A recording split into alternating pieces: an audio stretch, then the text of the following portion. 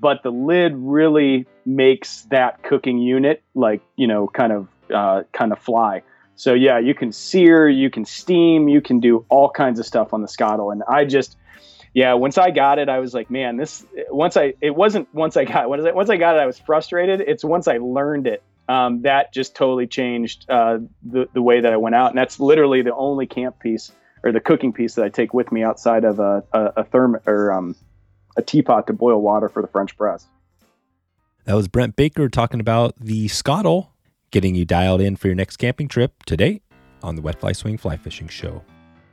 Welcome to the Wet Fly Swing Fly Fishing Show, where you discover tips, tricks, and tools from the leading names in fly fishing today. Hey, how's it going today? Thanks for stopping by the Fly Fishing Show. Please head over to Instagram or on social media anywhere at Wet Fly Swing. DM me or send a comment or just follow us there on social to keep up with what we have going. I know it's easy to get out of the loop, and we got a bunch of great episodes coming up this summer. Give me a lightning bolt if you get a chance. I always love to see a little lightning bolt emoji out there. That'd be great. Brent Baker, headman at Oregon AT, shares some gear tips and camping tips you may not have been thinking about. Brent shares the best remote communication device he uses, what overlanding is all about, and why people are putting tents on top of their cars. You see these all around town nowadays. Tents flying around everywhere. This is another episode that isn't quite focused on fly fishing, but is connected in a roundabout way as we continue kind of that gear list for camping and the fishing and everything there. So I hope you find some value in it. If you want to listen on, this is definitely a good one. Brent has some cool products as well of his own that we talked about a little bit here today, but definitely every Tuesday, if you want to dig into that fly fishing specific topic, every Tuesday we always have a fly fishing. A lot of times we have multiple fly fishing episodes a week, but always Tuesday. So click back a day, a couple days, and you should see one there that's jam-packed, that's power-packed pod with fly fishing. Before we get started, let's hear from our sponsors.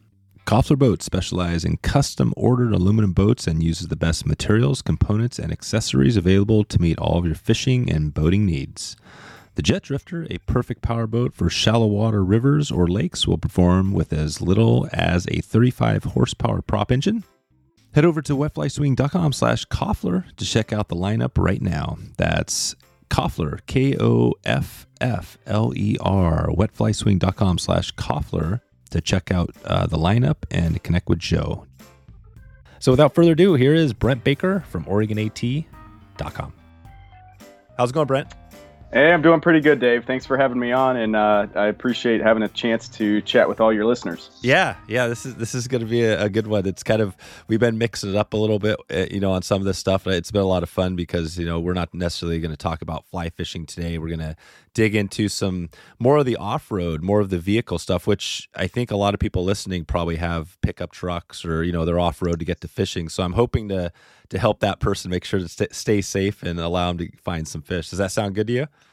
Yeah, no, it's my cup of tea. I mean, obviously you and I met out on the lower Deschutes out fishing, but we got into off-road chatting and kind of that's how this whole thing kind of came to be. But I think it's important for anybody who's going in the backcountry off-road, regardless of the recreational activity you're doing, you got to have it's always good to have a little bit of knowledge just to keep yourself safe and make things a little bit more comfortable.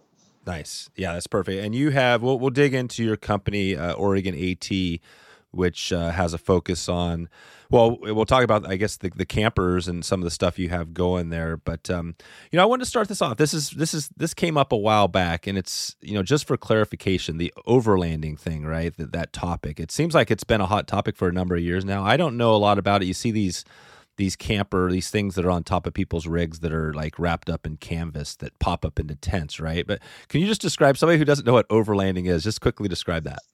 Man, that is the question of the decade, I think. There's so many different versions of the definition of overlanding. So I can only speak to, what I kind of consider overlanding. And honestly, it's just, for me, it's kind of, comfortable car camping a bit where, if you're going to be going off the grid, if you're going to be self-sufficient, where you're taking everything that you need to, go out and, I don't want to say live, but go out and enjoy yourself for a few days and travel from place to place. That to me is overlanding. Like, whether you're doing it in, a fully built out expedition truck, or you're doing it in a Honda Civic that you decide you're just going to put the seat down and sleep in it for the night. There's really no difference in my mind. There's always things you got to keep aware of, but it's kind of that multi-day, maybe multi-location, kind of off the grid vehicle supported camping experience. That to me is overlanding. And that's where it gets kind of interesting, because I think that's obviously the general way to describe, because that just sounds like car camping, right? I mean, like the difference between car camping, we kind of joke about that, but the difference between car camping and overlanding is what? What is the main difference? I want to say, to me, car camping, you could go to, like a KOA or, an established campsite. And for overlanding, for me, it's pretty much you're staying out on BLM land. You're staying somewhere where you don't have the support of other services. You pretty much have to take everything with you.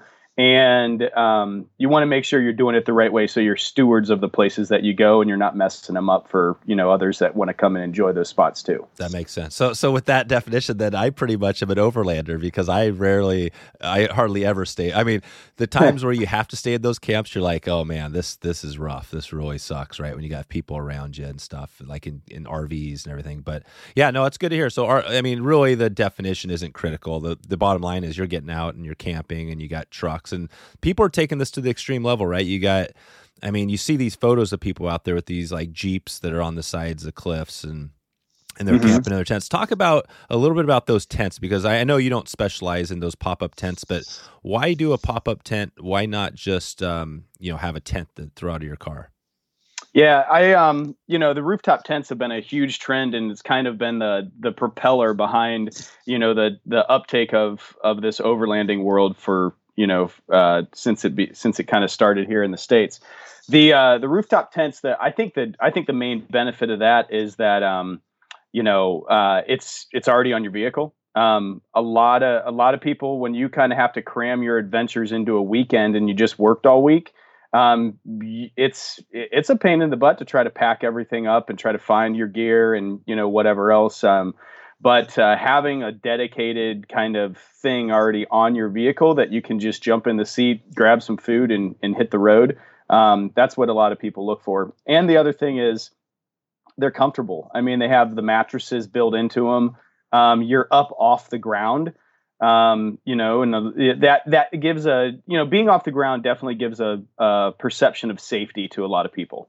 Where if you hear a pack of coyotes out in the wilderness where you're at, you're not going to be afraid that they're going to break into your little tent and kind of drag you by the feet and pull you out or something. Like, the likelihood of that happening is slim, but I think getting off the ground, getting away from, the area where kind of the creepy crawlers are, definitely gives a little peace of mind there. So, the rooftop tents, that's kind of how they got their popularity, and they're comfortable. But there's downsides of them, which is kind of, where our business is kind of taken the next step from the rooftop tent. But it's an easy way to get into, I wouldn't say a little bit more glorified car camping that kind of gets into overlanding.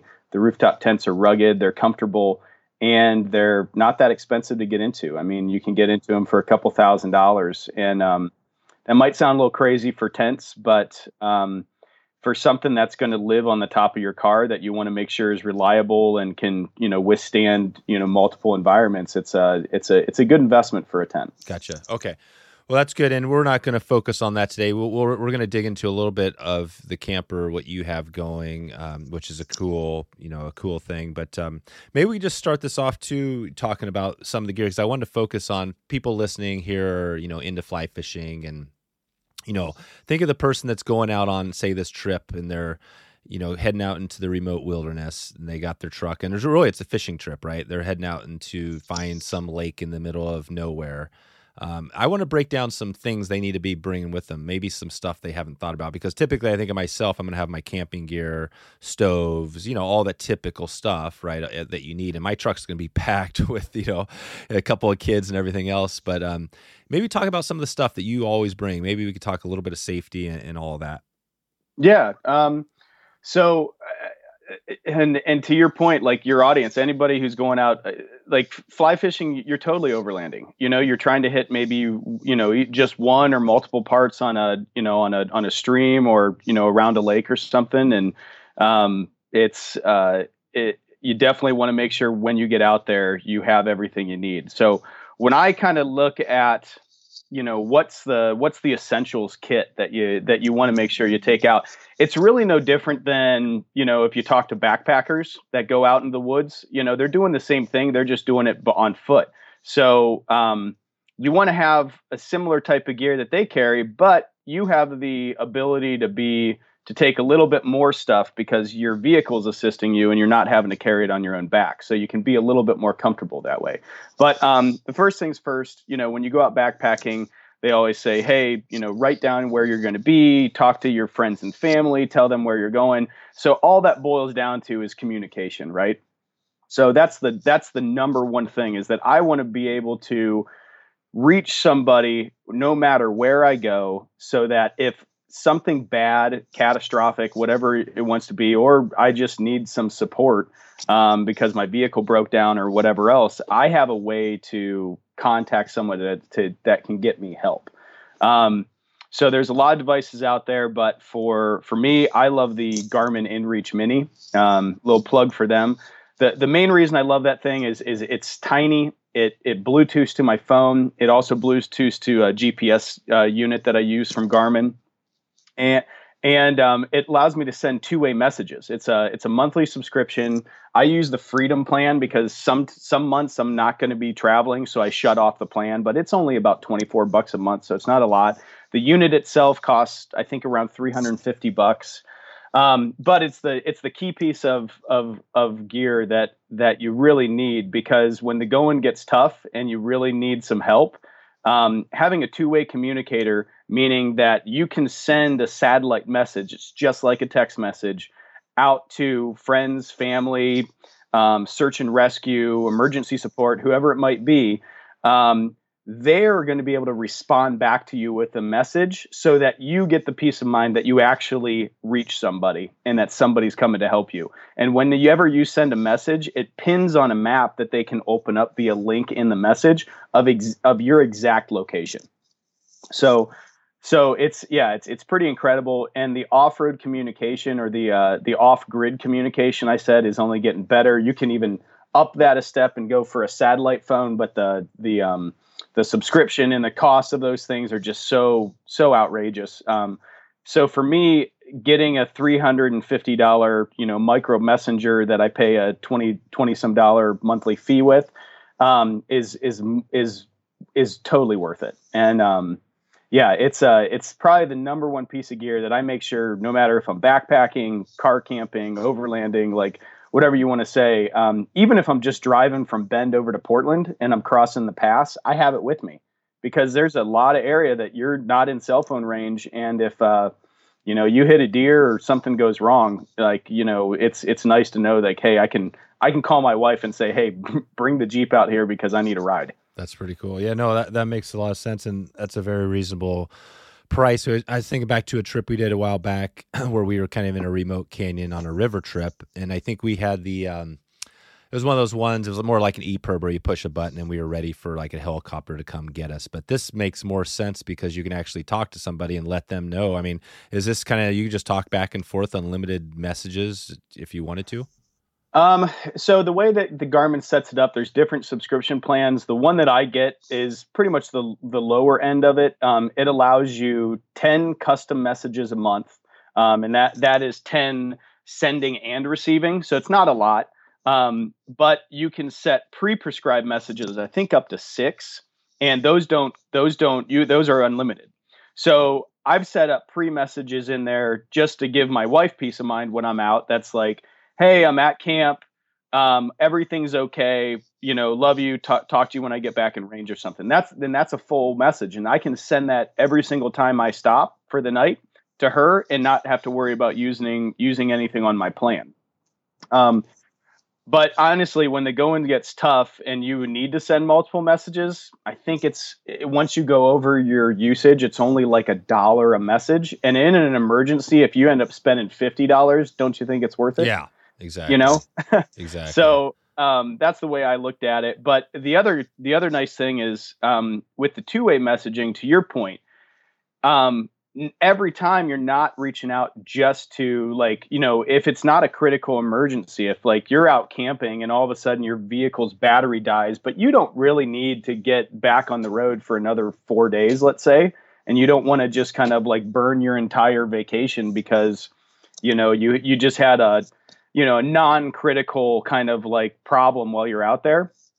You could you could reach out to somebody and say, hey, got a dead battery, do you mind coming out on Monday, when the trip's over, to come help me out, or whatever, or whenever you get a chance, could you come out here and, like, jump my truck or something like that.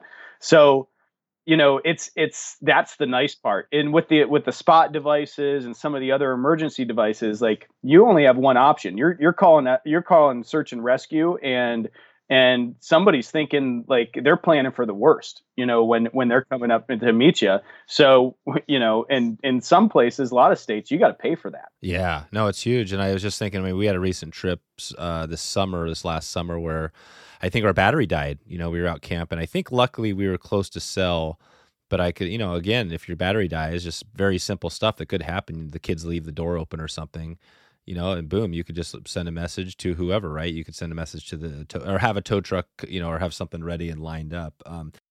So like on solar, power, I mean, I use a little power bank, just charge the phone, but we're going to be doing a trip here this next summer, where we're going to be going in. This is like a 2-week raft trip. They're dropping off in the middle of Alaska, and we're just floating down for like 2 weeks. What would Wow. do you have an extra seat? Yeah, I know. that's amazing. Yeah. It's going to be pretty extreme. It's but it's cool, but it's going to be remote, right? I mean, we're literally going to be, whatever, hundreds of miles from anywhere. But would this thing you're talking about be good for that? Or I'm thinking about charging it too and things like that. Or could you just grab this Garmin and be good to go? I mean, the battery on the Garmin lasts weeks, so that's the nice thing. It doesn't use a ton of power until you actually start needing it, and then it's still just a messenger device. But yeah, the Garmin's perfect. It works anywhere in the world. The only place that probably you're not going to get a signal out is in, like, if you're spelunking in a cave somewhere. But outside of that, I mean, as long as you have open access to the sky, you're going to have international coverage with the Iridium satellite network with the Garmin inReach. So that's the great part about it. There you go. So you don't need a cell phone to send the message. You can just send it through the Garmin. Absolutely. Yeah. No cell phone service needed. And it knows exactly where you are at all times and just hits that Iridium network, which is actually a really, really great network. There's a lot of medical and even some military services that use that Iridium network. So it's pretty spot on. Gotcha. And what about solar, or what do you use for power? I mean, obviously you have your truck and things like that, but do you have other power sources?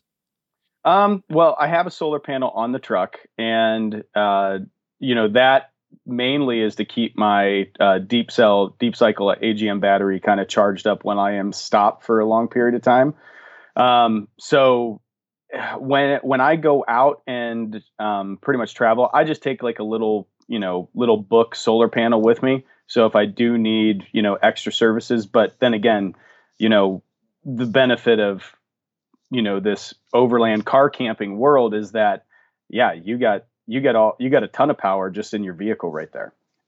So I have a 105 watt, CIGS solar panel from Sunflare on the top of one of our toppers, and that just pretty much recharges my battery every single day. And so I don't really worry about power all too much. I mean, it runs my 75-liter fridge. I mean, it chugs away, and it's not something that I really get that concerned about because the benefits of solar are pretty excellent. Okay.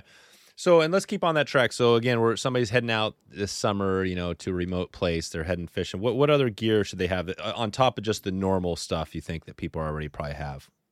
Yeah. I would say, since we're bit on the topic of power, I mean, anything could happen, for some reason. If I am not paying attention and my battery does go out, being able to start your vehicles is pretty important. So I always carry one of those little lithium jump packs too. that you just kind of keep, get a charge in it before you go out. And then if you do have a dead battery, it's there. I mean, you can jump a truck a handful of times with just those little lithium jump packs. So that's always something, again, that I carry with me. Now, if I was backpacking, I would not take something like that with me because it's just heavy. And then I start getting into light recovery gear, I guess is kind of where I go to next. And that's going to be, a tow strap, potentially a kinetic rope, which the difference between those are just two different ways to recover a vehicle. We can go into that if you want to, but the, a couple shackles that I can connect vehicles to. I always carry either I do have a winch on the front of my truck, so I carry either like a winch ring or something like that if I need to do a double line winch. I probably carry more recovery gear than necessary, but that's mainly because you just never know what you're going to run into. Sometimes it's not you that needs the recovery, it's somebody else, and you just don't know what their vehicle's situation is going to be. So I just try to carry enough in my recovery kit. I carry a really robust tire repair kit that I could literally stitch the sidewall of a tire if I need to. And then, I got an onboard compressor. I have, let's see, I got the compressor, always a good pair of gloves, carry a nice shovel, and then an axe. And, sometimes I even go out with a chainsaw if I really need it. So you do an axe, not a Pulaski or any of that other stuff? Yeah, I carry it's almost like a mid-size axe. It's bigger than a hatchet, but smaller than like a full size splitting axe. And that just, it's easy to use around the fire pit if you just want to cut up some wood, but it also can chop through some big stuff if you need to. So, yeah, but that's kind of my kit that I take along with me, and a full tool roll. Tools are always a nice thing to take when you are relying on a vehicle, something mechanical to get you somewhere. Again, anything can go wrong, and you want to have at least. And one thing that I would suggest to your audience is that, get to know your vehicle just a little bit. Some vehicles have specific tools that, on common things that might break or that you might need to repair. So you don't have to take a spare of everything with you like some people do if they're going out for weeks or months at a time. But if there is one tool, like on Tacomas, a lot of Tacomas use some torque bits, to kind of get into some stuff. Torque bit is not a common tool that you get in a small foldable toolkit at the auto parts store. So know that what you need, go get that stuff and take it with you. So that way, if you do need to get into any panels or something like that, you need that special bit or whatever it might be, you have it with you. Okay, perfect. And on the lithium jump packs, does it matter? Is there a brand, or are they all kind of very similar? The Norco brand is probably the number one out there, in my opinion. They just do a really great job. They've been doing it since the kind of beginning of the lithium jump packs. They're worth their price. So I've never had a Norco one not work for me. I've used a couple other ones, and they seem to die a little bit faster over time. And definitely, if you're not using them, if you're not keeping them charged, they tend not to come back as well as the Norcos do. So I just go with the Norco brand. It's a upper end option, but it's definitely reliable, and that's what you want. Okay. Yeah. And what about trailers? I mean, I'm not thinking like RV things, but just is that something that you see out there much? I guess occasionally you see these off-road trailers, but is that something you see a lot of? Tons. Yeah. It's the nice thing is there's a lot of options out there now because of the popularity of overlanding, and the companies that started in places like South Africa and Australia that have been doing this for decades. They're available now in the United States, and there's many different ways that you can get a camping rig that is along the lines of what you want and how you want to camp. So if you don't mind pulling a trailer and you like the idea of like when you get to camp, you unhook it and you set it up and it's in the camp and it's safe and you can kind of take your truck and go off and do other things. There's a lot of options out there, and it's not a bad option. Now, for me, I'm not a trailer guy. No. And the reason I'm not, for me, the reason I don't want it is, number one, when I hook it to my truck, it's just another thing to worry about. Reversing is obviously not the easiest. And if I get stuck on a pretty tight trail and I have to back up, I don't want to mess with that. And then even just parking and like, if I stop at a, grocery store or whatever else, I got to find it makes it a little bit more difficult to find a parking spot when you're kind of pulling a trailer. And the fuel mileage, pulling a trailer on anything, your fuel mileage just drops. Yeah, why is that? Even when the thing isn't super heavy, right? Mm-hmm. Yeah. It just cause you got more friction on the road. You got 2 or 4 more wheels behind you that are creating friction and drag, and you're relying on your a single engine to kind of pull it. So for instance, I have a Ram 1500 Rebel, and I typically it actually gets pretty decent fuel mileage with that 5.7 Hemi in it. And I get right around anywhere from like 15 to 17 miles per gallon if I'm on a trip. And, I just went out to Giant Loop, did a dual motorcycle event out at Crystal Crane Hot Springs this past weekend. And I pulled my, I have a 2015, Triumph Scrambler that I went out there with, and I put it on a trailer and I pulled it behind me. Not a heavy bike, it's just a single bike in a trailer. I think I averaged it dropped it to about 11 or 12. So you're losing a significant amount of, extra mileage gain as soon as you hook a trailer on the back, regardless of the size of it. That's right. No, and that's a good point. I mean, I think it seems like we actually have an RV that we sometimes take out, which is kind of. But yeah, I mean, that drops it down. Yeah, 10 miles a gallon. It's interesting, and this is kind of on a side tangent, but I did see the Ford, I think the F-150 next year is coming out with an all-electric vehicle. Do you guys see, what do you think about that? Do you think these electric vehicles are going to be the next thing? I'm actually really excited. I think the performance gains that we're starting to see from the electrical vehicle manufacturers out there is really impressive. I love the idea of not being dependent on fossil fuels like we've been for a century, and it's going to be really interesting. I think the car world has started to transform, given the Teslas and some of the other manufacturers that have really kind of started dialing in that, but it's not gotten into the truck world yet.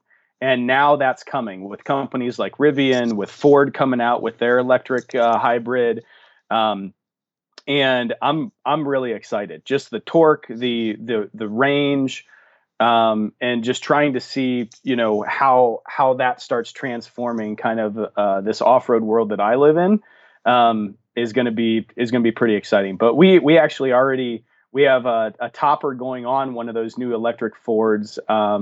I think it's coming in. It's a ways out, but I think in about February.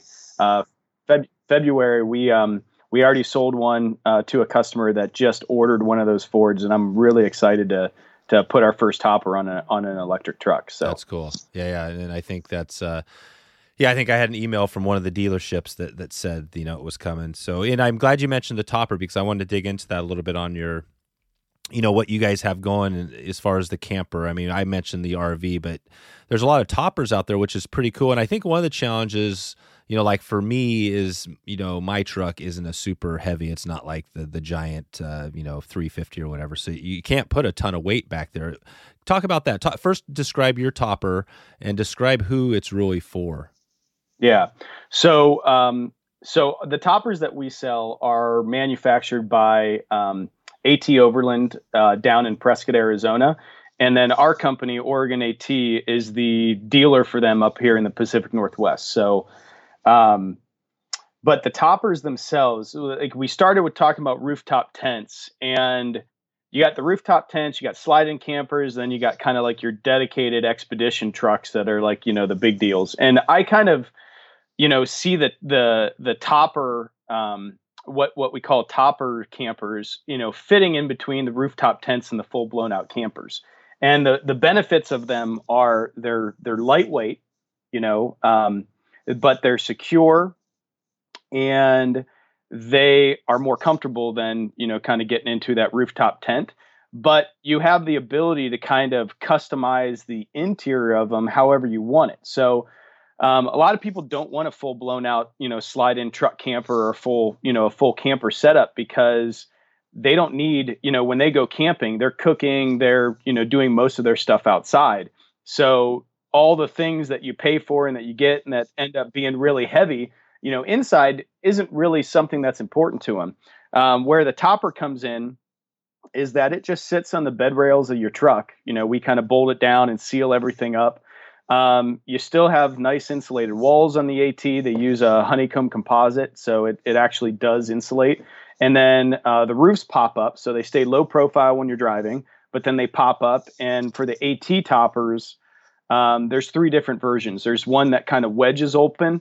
That one's called the Summit. You have one that pops fully straight up. That one's called the Atlas. And then the largest version has the hinges on the back, and that flips out the backside, and the what hangs out over the back end ends up being your sleeping platform. It also kind of doubles as an awning, and then the entire top is just a really roomy kind of like wax canvas tent material that's really nice.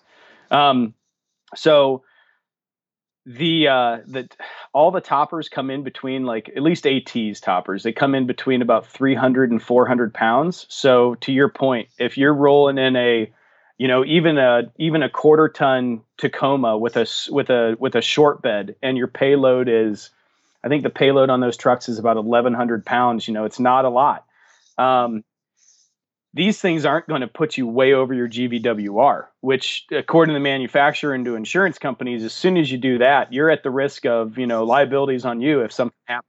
So, these toppers, coming in at between 300 and 400 pounds, it's not much at all for those trucks to carry. I mean, a lot of times you don't have to do anything to the back end suspension because it's carrying well within its payload.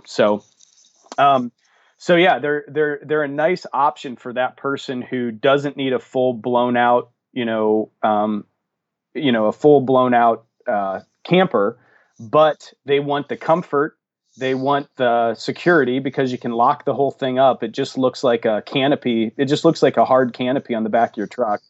And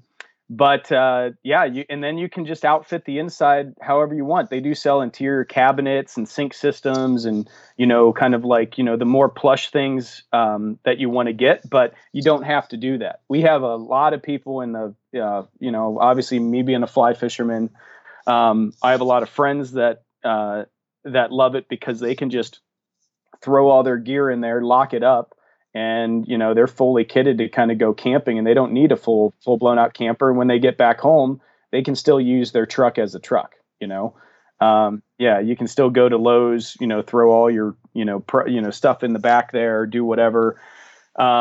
Kiteboarders also love it just because they can lock everything up. And a lot of our gear in recreational sports is pretty expensive these days as you start getting, further and further into it. So it's nice to be able to lock things and keep them secure and stop people from being able to see what you're carrying. Let's take a break for a word from our sponsor. Koffler Boats specialize in custom-ordered aluminum boats and uses the best materials, components, and accessories available to meet all of your fishing and boating needs. The Jet Drifter, a perfect powerboat for shallow water rivers or lakes, will perform with as little as a 35 horsepower prop engine, but the whole design will also accept larger engines. In addition, the Jet Drifter is also designed to be rowed. The Jet Drifter can be custom built in 14-foot through 18-foot lengths. And I've been rowing Koffler drift boats for most of my life. I remember going down the river in my dad's Koffler boat when I was a kid. And since I have transitioned into the 17 by 54 drift boat, perfect for packing a ton of gear and still staying nimble. If you need a bulletproof boat that can literally sit outside all year long when not in use and take a beating, Koffler has the boat for you.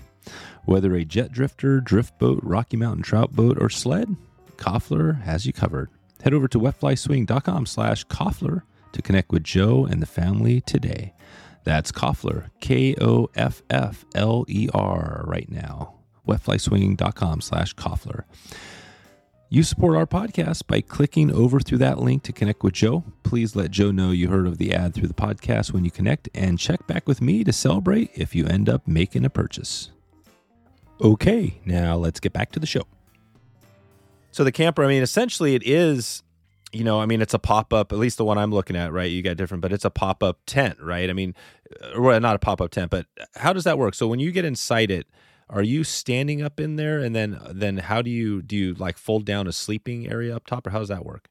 Yeah, so that's the this is a little bit more comfort beyond the rooftop tent, is you can actually stand up inside these things. So when you get up, regardless of the version that you're in, the front cab over portion is part of the bed. So you either have, depending upon the version you get, you can either just push the bed up into the ceiling, or you have a panel that kind of removes so that you have full access to the bed. Now, what I love about the AT products is that when the bed is in place, you still have room to get down and out. You have about 3 feet of space back there that, so if your partner's sleeping in bed and you need to go to the bathroom or whatever else, you don't need to pick up any panels or move anything. You can literally just slide yourself out of bed and not disrupt them, and get out and do your thing. So that's the benefit to me of the AT's done a really great job of allowing, putting a little bit more extra comfort. Like, it's not just built out of aluminum. Like I said, it has the honeycomb panels, so it doesn't condensate and sweat like some of the other, toppers do. That's why I love the brand. That's why I, wanted to be a representative for him up here. So that's just, little bit of a plug for what AT does. It sounds good, because I think, and again, I think of my, and there's probably people out there that are similar to me and we're doing a road trip, we're going to do a road trip, this summer over to, kind of out west and all that stuff. And, it's just like those giant campers on the back, right? You can get one of those and throw it on, but you just got this giant thing, and most of them way too much for the truck anyways. And then, but this is one of those things where it's low pro, so you have it back there, and if you need to pop up and camp, you can. But essentially, it's a canopy too. It's just a canopy, right? Yeah. Yep. It's it's got canvas walls that kind of that secure in the pop top portion. You can get an insulated liner for in there, so you can actually get a propane forced air heater system built into them now too, that just came out with, that is really pretty slick. So the nice part for us is that in the Pacific Northwest, especially when you're going out fishing multiple different areas and times of the year, you never know what the weather conditions are going to be. You don't something can move in from the coast and it's like, man, I did not expect this. But these toppers really allow you to kind of, if you want to get in out of the weather, you have room to do that, and they're really, really well built, and they actually help you maintain a little level of comfort in there. So, and just so people know listening, as far as price wise, it looks like, to get into the base model, if you get in just say the one, I can't remember if it's the Summit or whatever, the pop-up, the base level one without anything in it. What does it come? What's the very lowest model, and then what does that cost? Yeah, they start at 10,000. So the Habitat's the kind of the base one. They've been doing that one the longest, and that's got a full tent top on it. It's also the largest one, which is kind of funny, but it's just the way that it opens up that makes it so big. But that's the base model of the Habitat starts at about 10,000, and then you kind of work your way up from there with options and different things like that. Okay, so and that's similar to, and I think as far as camper wise, you could buy probably, the thing is, these things on the back of the truck, you might think, campers just in general, they'd be cheaper than buying a 20-foot RV, but really they're not. Right? Because most of those are going to be 10,000 and more. So what you get from this compared to, say, just going and buying, I'm not sure what the brands are, but one of those fiberglass things with the, with the bathroom and everything in them. What is the difference? Is it just the solid quality, like the aluminum? Is that why this costs a little more? It's kind of indestructible?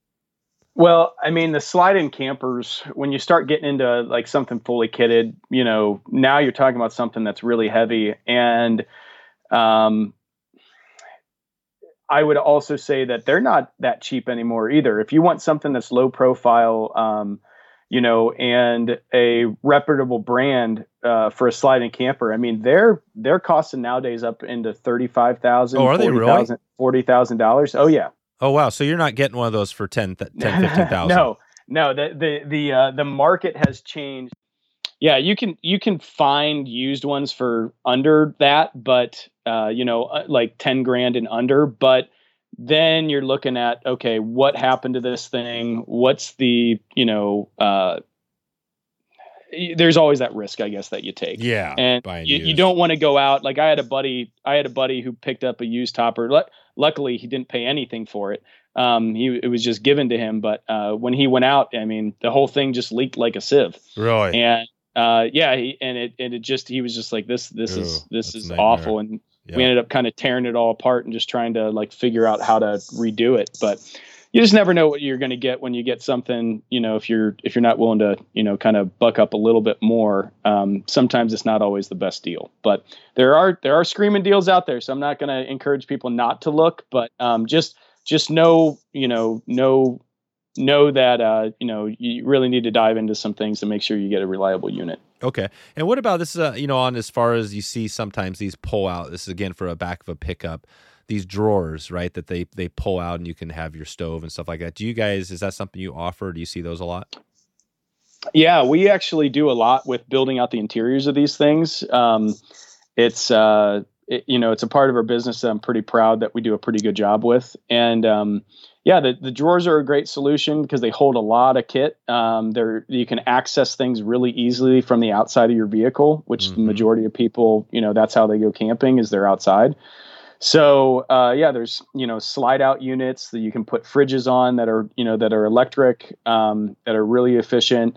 And it's a good way to kind of secure down your whatever kit you're taking, because you don't really want things to be bouncing all around in the back of your truck. It's not good for your, for the kit, for the gear, as well as if there is an accident, of some sort, you don't want some projectile flying up and, hitting you in the back of the head for some reason. So, always kind of, find a good home, for your kit, and those drawer systems are a really nice way to go. Okay. And when you do those drawer systems in your setup, say, and I'm not sure what is the one that has just the pop-up that pops up like a triangle or whatever, the half? That's the Summit. Yeah, the Summit. So say you have the Summit. So could you also throw in a drawer in that and still kind of be able to stand up, or would that not be something you'd do? Oh yeah, especially in the Summit. The roof on the Summit in the back at the top of the wedge is 8 feet high. So most drawers are, let's say, about 12 inches off of the floor of the bed. So even standing up 12 inches, you still got 7 feet of headroom. Oh, cool. So you could have a drawer, you could throw in your camping stove and all that. Okay. So it's just totally, and I'm looking at one now. It looks like to add a drawer, it might be $1,000 or something like that, depending on what you do. Yeah. Yep. Yeah. You can get drawers. Ironman 4x4 makes a nice set of drawers that we get. Decked is a company that's been doing it that a lot of people know. We get a lot of customers that come in that want the deck systems. There's a lot of options out there when it comes to drawers. Okay. And I was just thinking again on my truck, I've got the those, like Les Schwab, right? They do these airbags. Is that something, they seem to work pretty well, sometimes I'll have a lot of weight, but do you guys recommend those things, or should you be jacking up your suspension and all that stuff? Man, it really depends on what you want to spend, and where you plan on going. And I say that because airbags are a good option for those who, they're adjustable. So depending upon how much gear you end up throwing in, or if you are pulling a boat behind you, you can adjust your bag pressure to kind of re-level out your truck, which is really important, especially if you're towing something. The downside of airbags is it's just something else that could go wrong while you're on a trip, right? The other, one thing about airbags is if you are going, down a pretty rugged trail, as your rear suspension droops, so your down travel, that airbag might not allow for the full travel of that wheel to go, and it will literally rip the airbag. So that again is like if you're getting into the more, rugged, kind of like terrain to get back to something, an airbag might not be the best bet because it is a potential failure point on the vehicle. I always go with, I like the progressive spring leaf packs a lot better than the airbags because you still get that extra support. When the weight's not in the truck, it still rides great. It's not like you have some heavy duty, spring pack there that's just going to make the back end of your truck like rock hard. So you add weight to it. It adds the extra support as needed, to kind of keep your truck riding at a good level. And then you're not worried about the reliability of the airbag itself. Okay. So perfect. Yeah, and we were kind of talking off air just about letting out your air of your tires. This is a good tip I never thought about, because we actually met the first time down on the Deschutes, and the road's a little rough in there, right? And you bounce around a lot. But you're saying, talk about that, how somebody can let the air out so they have a nice ride. Yeah, it's just a lot of people don't understand, but it's just a simple trick. If you're, it's not just for driving in the snow or in the sand or other things. If you're going to be doing miles of gravel washboard road, go let 50% of your pressure out of your tires. So if you roll on, my Ram, it rides on 55 psi. I take it down to about 25 to 30. And that just kind of cushions that tire, just so much that it's going to widen the footprint a bit, but also allow it to become more a part of the suspension. So that meaning it's going to eat up some of that vibration, some of those like kind of like little bumps that are, on that road. And it's going to allow your truck, you'll be amazed on how much smoother your truck will drive on those washboard roads. And I always call it empathy for your anatomy. So it's going to, you're not going to, knock your kidneys loose or something. Sometimes you feel that when it feels like your fillings are going to fall out if you're on a really bad washboard road. And then also think of all that vibration. It's empathy for the mechanical parts of your truck. So, as that vibration is going to, that goes to the nuts and bolts, to the engine parts, to, some of the more fragile areas of a vehicle. And just by airing down your tires, it takes some of that vibration out. So you're not potentially going to loosen up something or whatever. And there's easy tools to do that. I think today we're going to be giving away one of the air down tools that we use.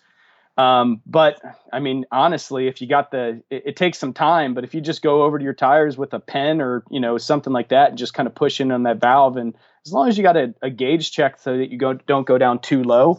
Like I said, the first round is, always go down like, about 50% of what your rated air pressure is. And a lot of people don't know this, but, you can see your rated air pressure for your vehicle is on a sticker on the driver's side door jamb.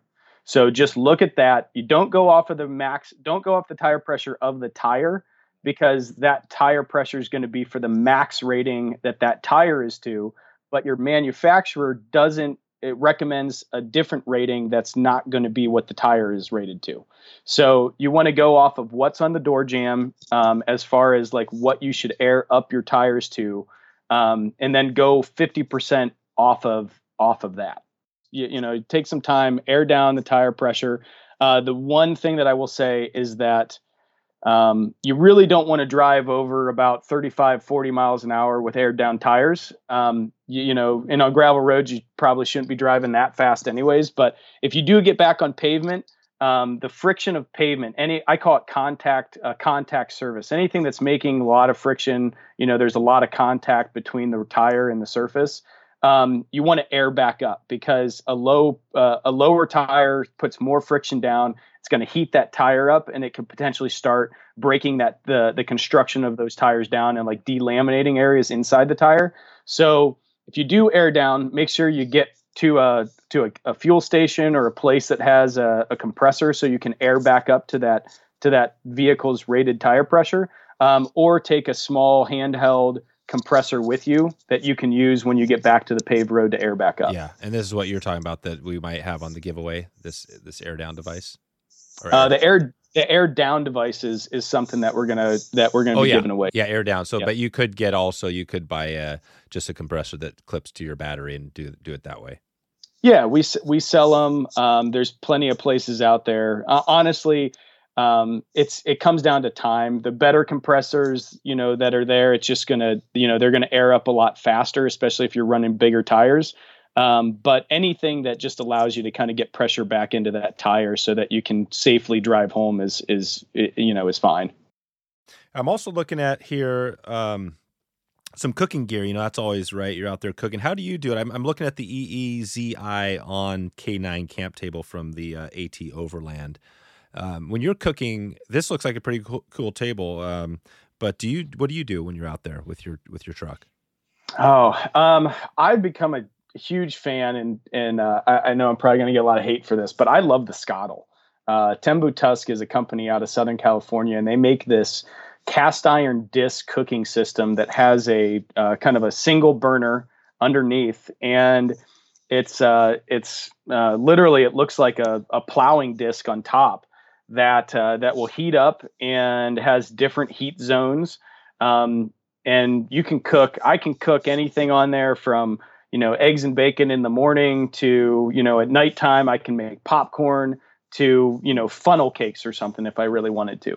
So, it's kind of this all inclusive, cooktop that you don't really need. I don't take pots or pans with me. The only thing I take that's a pot or pan is normally like a something to make French press coffee in the morning, because that's critical, obviously. But that's about it. Everything else that I cook out of is pretty much on the Scottle. I mean, you can even make mac and cheese on the Scottle. You can boil the noodles and then just kind of cook it all up like in this cooking disc. And then your cleanup is you just kind of, run some hot water. Iron. Yeah, it's cast iron. You just kind of just scorch it out, clean off the residue, and then you pack it up and you're good to go. So it's kind of like like cooking a stir fry, like one of those. I'm not sure what those are called, but that sort of thing. Yeah, like a wok. Yeah, wok, exactly. Yeah. It's very much like a hibachi style wok. And it's got a lid though. You definitely get the lid. If you get one, you're gonna drive yourself crazy, because it's really hard to manage the temperatures on that thing without a lid. So the lid comes separate. You do have to buy that extra, or just find a nice sized lid that you can take with you. But the lid really makes that cooking unit kind of fly. So yeah, you can sear, you can steam, you can do all kinds of stuff on the Scottle. And once I got it, I was like, man, once I got it, I was frustrated. It's once I learned it, that just totally changed the way that I went out. And that's literally the only camp piece or the cooking piece that I take with me outside of a thermos or a teapot to boil water for the French press. Amazing. So that just takes care of it. So you don't need any like your normal like 2-burner stove. This is pretty much, it's a 1-burner, but you can cook. I'm just trying to picture it myself. How would you cook, say, like pasta, right? If you're boiling, could you boil? Yeah, you could just throw a pot on there. Well, it's got a slight dish to it. So the middle of it is going to be where, the flame is at. And when you pour water in, it kind of all puddles around that middle section. But since that's the hottest area, that's going to boil first. So you get your water in there, you throw your noodles or whatever else it might be, and literally you can boil them right in the middle. And as it's evaporating off all that water, then by the time it's just sitting there like cooking, there's no more water, your noodles are cooked and you're ready to just start mixing in your cheese and, making your pasta meal. Right. What about eggs? What about bacon and eggs? Same thing, man. You just stick them on. I cook the bacon in the middle first, and then I put them out to the sides to kind of let them kind of stay warm and everything. I take out some of the oil and I leave a little bit in there for the eggs and maybe even the hash brown potatoes, and then I just kind of start whipping it up. So there you go. It's a really great little tool that I've really come to enjoy as I go out camping. That's cool. Yeah, I'll put a link in that to the show notes. Maybe there's a video or something we could take a look at. Oh, there's tons. Yeah, Yeah. there's tons. Yeah. Okay. Well, I mean, I think we've dug into a few different things today. I mean, anything else you think we want to add to this? I mean, obviously we got a whole camping, people that are listening are probably thinking, okay, they got their camping. What extra? We've talked about a few things. Anything else we want to add to this list? The main thing for me, and this is just, something that I think should be important to anybody who goes out and travels off road and goes to these remote areas, is that, and it's only gotten worse with COVID. So, I will say that we need to be stewards of the places that we go. Whether it's in the water, taking care of, keeping things clean, taking care of, these precious places that we like to go out and enjoy. And I find it, even more critical today, the national forest areas and the BLM areas that we love to go and camp on, they're getting trashed. People are going out there, they don't know what they're doing, or they just don't care. They're leaving trash. They're destroying places. They're going on roads that aren't roads that they shouldn't be traveling on, and it's what it's causing places to do is that they're shutting these areas down. And that's not something that any of us want, because when they shut them down, that limits our access to go out and enjoy them as well. So I follow Tread Lightly principles. We are a corporate sponsor for them. And I would, if you're not educated in Tread Lightly, look them up. They have a website. They're a nonprofit here in the United States, and they do a really great job in just trying to encourage off-road stewardship and, camping stewardship. Clean up after yourself, clean up after others, stay on the trail. Let's keep these places open. Let's keep them available for all to use. So that way, we don't trash all these beautiful places that right now we have a lot of accessibility to. So that would be just the one thing. And that's the nice part about the car camping overlanding world as well, is that you can take contractor trash bags and carry out your stuff. There's you have a lot more room for that type of thing. So yeah, just be prepared that when you get to a camp, and if there's trash on the ground, just pick it up, and keep it nice. So there's we won't leave it off on the poop topic, but it got me thinking. So what's the recommended? Because there are some different ways, right? You've got you got buckets, you got all sorts of stuff. What do you recommend? What are people doing out there when they're overlanding? Oh man. Because you could dig. I mean, I think the digging thing too is, if you dig a hole deep enough, sort of thing. I mean, I think of the river trips, right? A lot of the river trips we do now, I mean, you're required to take along something to take your poop out, right? You can't bury it anymore, because obviously along the river that floods and stuff like that. But what are people doing out there in your area? Yeah, the shovel's the easiest and it's the cheapest. As long as you dig a big enough hole, that's a good way to go, and cover it up so animals can't get to it and stuff. My method, honestly, is I like the wag bags, because now you're packing out your waste. A lot of people don't, because it's not, they want to have like something similar to their house where they go to the bathroom and then they flush it, and then it's in an area that they can't see. In that regard, there's these little cassette toilets that do have a little bit of a water pouch with them that you can kind of pump in, and you add a little bit of chemical and it just kind of breaks down the waste. And then when it's full and it's ready to, you're ready to empty it, you just dump it in like a Porta-John toilet or something like that, and you can get rid of it. So there's multiple ways out there. I like the wag bag situation because it's light, it's easy, it sets up and takes down in just a minute, doesn't take up any room, and all your waste is kind of controlled. So yeah, and the wag bags are where you just kind of have that bag. It's got a little chemical that kind of hardens. I first found out about them when I backpacked up Mount Whitney, is to get my permit at the ranger station there in Lone Pine, California. Like, you literally pick up your permit for the trail and they hand you 2 wag bags. It comes with your purchase. And I was like, what is this thing? And they're like, oh, you open it. So you open the top bag. The inside bag is the bag that you actually do your business in. And it's got, kind of granule, absorbents for all the stuff. And then when you're done, you just kind of tie it up, stick it in a Ziploc, tie up the bag. It goes into a Ziploc bag. There's even a little roll of toilet paper it comes with, and like a hand sanitizer. You just stuff all that trash in, and then it completely seals the odor and whatnot. You shove it in your pack, or, when next time you come to a trash can, you just throw it away. Yeah, so this can go in. So once you're done, you can throw it just throw it in a trash can. Yep. Yep. That's exactly what they're for. And like all the plastic breaks down. It's all biodegradable type stuff. And the poop, but the chemicals take care of that sort of thing. So, well, it is Yep. garbage, but I mean, yeah, it just goes into the garbage.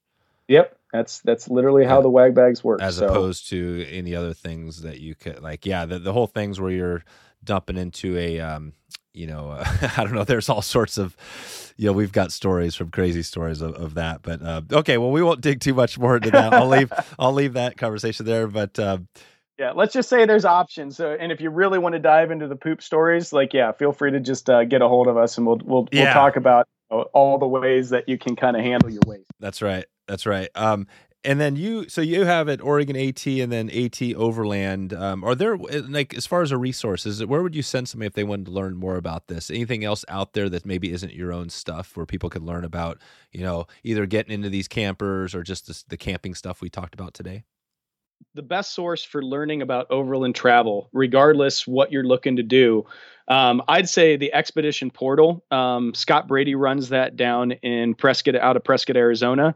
And there is a fantastic forum in there that includes any type of vehicle, any type of camper. You can ask any type of questions. They have some great articles. So I would look into the Expedition Portal. They also publish a magazine called Overland Journal, which is really good. But the Expedition Portal definitely for anything that comes into this off-road camping, you'll find a wealth of information with that. And then to get a hold of us, it's just OregonAT.com. Obviously, we have the AT Overland truck campers or the truck toppers on the website you can look at. We also have a whole page of other off-road camping accessory gear, and then outside that, we carry so much more than we even show on the website. But we even, if you're looking to get into this and you don't have a vehicle or you don't know really what you want, I would also say there's rental vehicles out there. We have a Jeep Gladiator that we put one of our Atlas toppers on, and we rent that out. And it's a great way to kind of get your feet wet without dropping thousands of dollars and going out and seeing how you like this style of camping. And I encourage anybody to give it a shot to see, if it's something they like to do, because there is a lot of beauty out there, and it's a great way to kind of go experience the great outdoors that we have a lot of accessibility to right now. Yeah, I think that's the advantage of, talking about your campers is, yeah, they're not the huge RV. Like I said, we've got this pole behind, which we never hardly take out because it's so huge. But, I'm kind of looking at maybe getting rid of that, and picking up something that's a little more streamlined. And the camper, like the traditional big pop, they're just so big. So the advantage of yours is that it literally has a camper, has a sleep top, and this gets back to the start, right, where I asked, like, what are these toppers about, these pop-up things? But I see why. It's because people that don't have a pickup, right? They have a car, they could throw one of these pop-up tents. It's the same sort of thing. You got a pop-up tent in your car, and so is yours. You've always got this pop-up, you had a canopy, it's a canopy, but also it's a pop-up tent. So, I understand, it makes total sense. Yeah. You try to take advantage of the limited time that we do have to get out and kind of recreate and explore. And it's nice when you already have it on your vehicle. You just jump in when Friday hits and you're off work, and you can just head out and then come back on Sunday for the next week's grind. But the other benefit I will say about the toppers over the slide-in truck campers that I didn't mention is that you don't have to register them. Really? Yeah, they are looked at as just cargo in the back of your truck. But slide-in truck campers, you actually have to get license plates for them. You do have to register them. You have to pay taxes and things like that on them. You don't have to do that with the toppers, which kind of carves out a little area for them too, as they're a lot easier to own. So yeah, that makes sense. Okay. Well, I guess we'll leave it at that, and I'll put in a link to what you talked about here as far as where they, everybody can go to check out the Oregon AT. And and if any questions come, I'll direct them your way, and maybe we'll be chatting more about some things here. And I guess we'll follow up too with the giveaway that we talked about. Before we leave it out of here, Brent, maybe just leave us with, I'm curious on the music. I occasionally ask the music question. Are you guys, when you're out there kind of doing your stuff, are you listening to some music out there? Oh yeah, I have a UE Boom little kind of Bluetooth speaker that I always take out with me, and it's always fun to have a little tunes around camp. So I would say Spotify is my go-to. I have a lot of things downloaded, a lot of playlists, on Spotify, and man, I listen to a plethora of stuff. So it's really hard for me to nail down like any certain tune. But let's see, you'll normally hear like Johnny Cash playing or something like that. Something just chilled, kind of feels a little woodsy. That's normally kind of like my campfire type of tune. So that or some good classic rock, Nice. Yeah, we have a little Spotify channel I just started for the the podcast here. I think. Oh, excellent. Yeah, I think it's check it out. Yeah, wetflyswing.com/ I want to say music. I think that's music, but so yeah, I put in a link. And I think I'm not sure if there's any Johnny, but I usually throw in a song from our guest, so I'll throw in some Johnny in there. And also I'll give a shout out to Turtlebox Audio, which is one of our sponsors right now. They make this, kind of rugged, bulletproof, basically Bluetooth speaker, but it's more of like a 6x9, and it's pretty sweet. So yeah, people might check that out. I've talked a lot about it, and it's a little bit bigger than your little tiny thing you stick in your pocket, but it's got better sound and great sound, and it's waterproof. Yeah, so fully waterproof. For fishermen, yeah, if you drop it in the river, it's not going to kill it. Or if you leave it out in the rain, you're partying, and but okay, Brent, well, I'll let you get out here. Yep. Thanks again, and this is good stuff. I'll keep in touch with you moving forward. Sounds great, Dave. I appreciate again you letting me kind of chat with your listeners here. So it was nice to talk. So there you go. If you want to find all the show notes, all the links, and everything else we covered today, go to wetflyswing.com/238.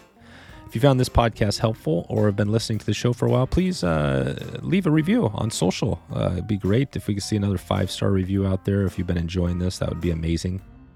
You can click over to your app or just head over to wetflyswing.com/LOVE.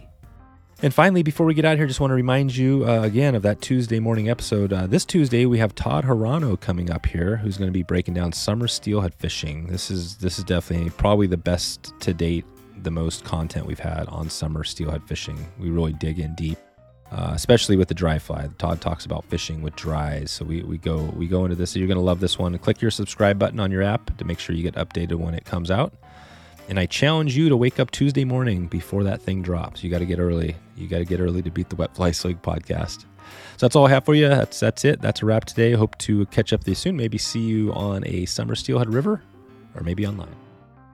Thanks for listening to the Wet Fly Swing Fly Fishing Show. For notes and links from this episode, visit wetflyswing.com.